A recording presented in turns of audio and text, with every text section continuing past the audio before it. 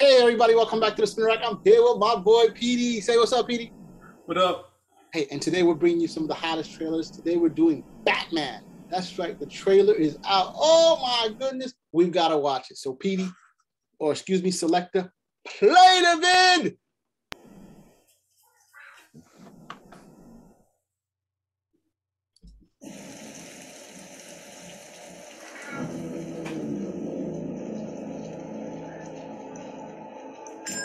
Police! Hands up! Stay still! Get out of here!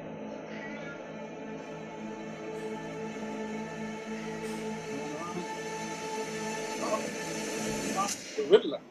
Stop. Fear is a tool. When that light hits the sky, it's not just a call. It's a warning.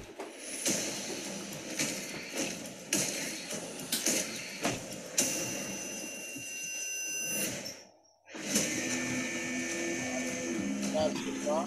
I've been trying to reach you. Fire the gun! This is about a king and prisoners to match. I can take care of myself. If this continues, it won't be long before you've nothing left. I don't care what happens to me. It's only gonna get worse for you.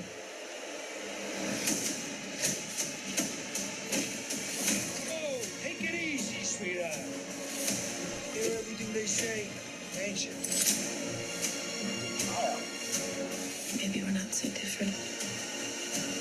Who are you under there?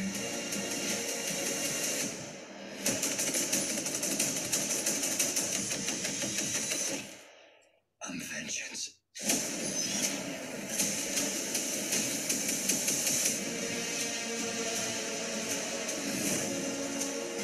In black, in blue, and dead all over.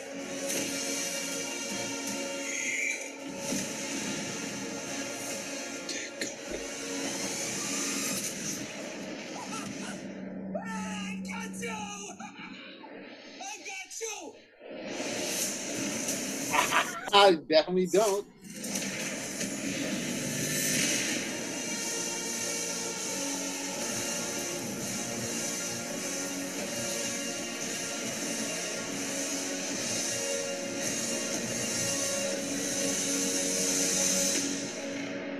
Oh my goodness, not what I expected at all. You know, they've been playing up the whole thing where they've been saying that the new director's been playing up where he's saying, oh, we're going to be dealing with a new Batman, and the Batman is going to be more of a detective. Man, this is looking like very much like a Christian Bale type of Batman. We have the Penguin, we have the Riddler, we have was that the Joker? Did we see the Joker in that scene? Probably Red Hood Gang. Oh wow, it's like, hey, it looks good. It has the darkness that we all familiar. Selena Kyle, the Catwoman, looks good. I gotta say, I didn't expect it. Hey, I'm definitely going towards this. I'm glad they dropped this trailer. It's about time. DC's been quiet, quiet, quiet. They haven't been dropping anything. Marvel have been dropping stuff with the Eternal, Sony with the Spider-Man, and Shang-Chi, and now look, finally they're coming out. They're coming out hard. Oh my goodness! I gotta say, if they can do this the way they should do it, the way they did the Bale, they should do very well, very very well. What's your take on the Selector? I agree with Um, you too. I think that is. no, I think that it seems like they're trying to do the 0 year as much as they can, but keep some of the Christian Bale stuff, keep it really dark. But I'm not sure. It looks like it's okay. I hope they don't play up the Batman killing or not killing or how vigilante stuff, which is, you know, boring. Just have it be action packed. I don't like, showing Batman can deflect bullets. I like him being able to dodge bullets, that type. Deflecting bullets. You think in this day and age he wouldn't have a bulletproof Kevlar suit? Come on, No, because that's this is just Batman. No, it's like they said it in the letter page. It's too heavy for Batman. He decided he'd rather not use it. In the letter page, what year was that? It adds to the That year? mystery. It adds to That the year? mystery. What year? The letter page that you read was what year in? Doesn't matter. No, time changes. It gets That letter lighter. page, you didn't have it in the 70s when you see Batman when he took his shirt off.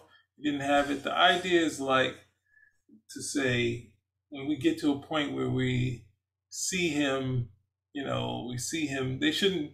They should keep the mystery of how it does. So it's not just the Punisher, but the Punisher has the skull and people shoot at the skull and he gets up again. That sort of thing. You need to have it so Batman isn't the same as that, or the same as Superman. But we're working on the premise of this movie here, not the movie that was or the movie. This right now. Another Batman movie with Michael Keaton, where he gets shot and he falls to the ground, and then they say, well, he's actually human. It's a suit, and then they realize, hey, we can kill him, rather than say, oh man, we've been shooting at this guy and we haven't been able to kill him. That sort of thing. So, what do you think of Robert Pattinson? How do you think he looks like the guy? Doesn't he look as though he's holding his own there? Oh wow! What? Leave the mask on? I think the hair is bad. The hair is a little too punk for me, and they should have tried to.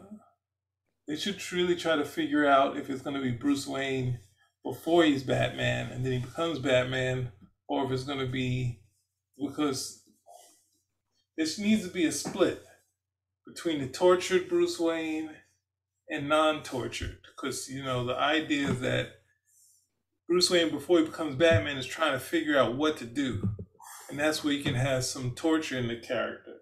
When he becomes Batman, if he's still got issues, like then what is he doing it for? He's the thing that compels him to fight crime is sort of this vow to this war on crime. So then when he's warring on crime, to be like he can be grim, but then to be like life is terrible when he has to get some sort of, completion out of doing this sort of thing, or cathartic experience, that sort of thing. So, I mean, it's one of those things where we see it. It's not the things, it's not some of the things that, I would want to see, but Catwoman looks all right. The Riddler looks, they're hinting that the Riddler is going to be the big guy, and he's the big guy in, what's that thing? He's big in 0 Year. So they can play up that stuff and maybe we can get some more of a big movies type of feel.